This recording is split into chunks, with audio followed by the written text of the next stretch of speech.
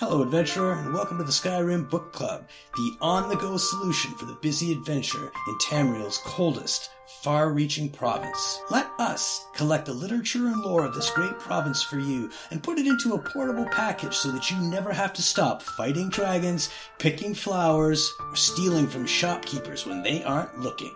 With an ever-increasing archive, SkyrimBookClub.ca has got the story for you. Until next time, enjoy the book. Skorm Snowstrider's Journal by Skorm Snowstrider, the journal of a First-Era Nordic commander and his encounter with the Dragon Cult. 13th of Sun's Dusk, First-Era 139. At the command of Lord Harold, we have swept our company to the southern edge of our territories in an attempt to drive the Snow Elves up north to the main host of his forces. The first few days met with heavy resistance, but as we approach the eastern edge of Lake Honnet, we have seen little and less of them.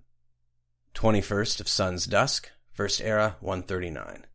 We have begun to receive reports of attacks back around Lake Honnet, and word has come from the front that we should pull back to be sure we are not leaving our rear exposed. If there is a stronghold of elves here, we will surely root them out. 27th of Sun's Dusk, First-Era 139. It sounds impossible, but we appear to have stumbled upon a massive holdout of the dragon cultists, who were believed to be wiped out during the Dragon War. The elves must wait, as this is a threat we cannot ignore. If we are quick, we may be able to catch them unaware and avoid a lengthy siege. 21st of Evening Star, First-Era 139. Third week of the siege. The men grow restless with the cold and all miss their families. If that blasted storm hadn't caught us off guard and slowed our ascent, we might have taken the monastery, but as it stands, we may be in for several more weeks of pounding on their walls. I've sent word to Harold to send one of the voice masters to help bring down the wall. 4th of Morning Star, First-Era 140. We've brought down their main gate, thanks to the young voice master, but the brash lad took an arrow in the neck in the process. It seems he will be joining the 8 in Sovngarde soon. The cultists have fallen back to the interior of the monastery, but soon enough we will breach those defenses too. The sooner the better. It's too blasted cold on this mountain. 5th of Morning Star, First-Era 140.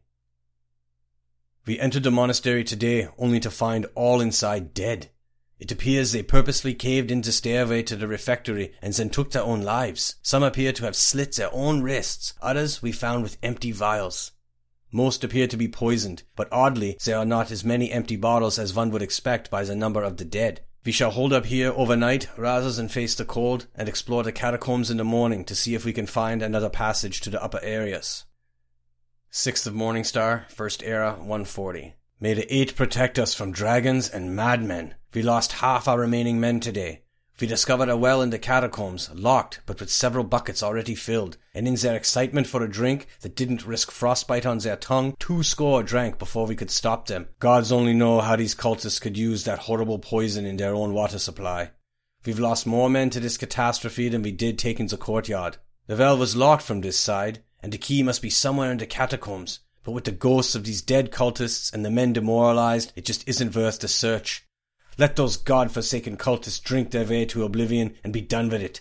The upper door in the courtyard has some sort of barrier over it, and our mages believe that the sacrifice made here will sustain it for decades at the least. We leave this accursed place tomorrow to regroup and push up north, but I will leave this journal so that in an age or so when the poison has faded, someone may find a way in to be sure the cultists met their due fate.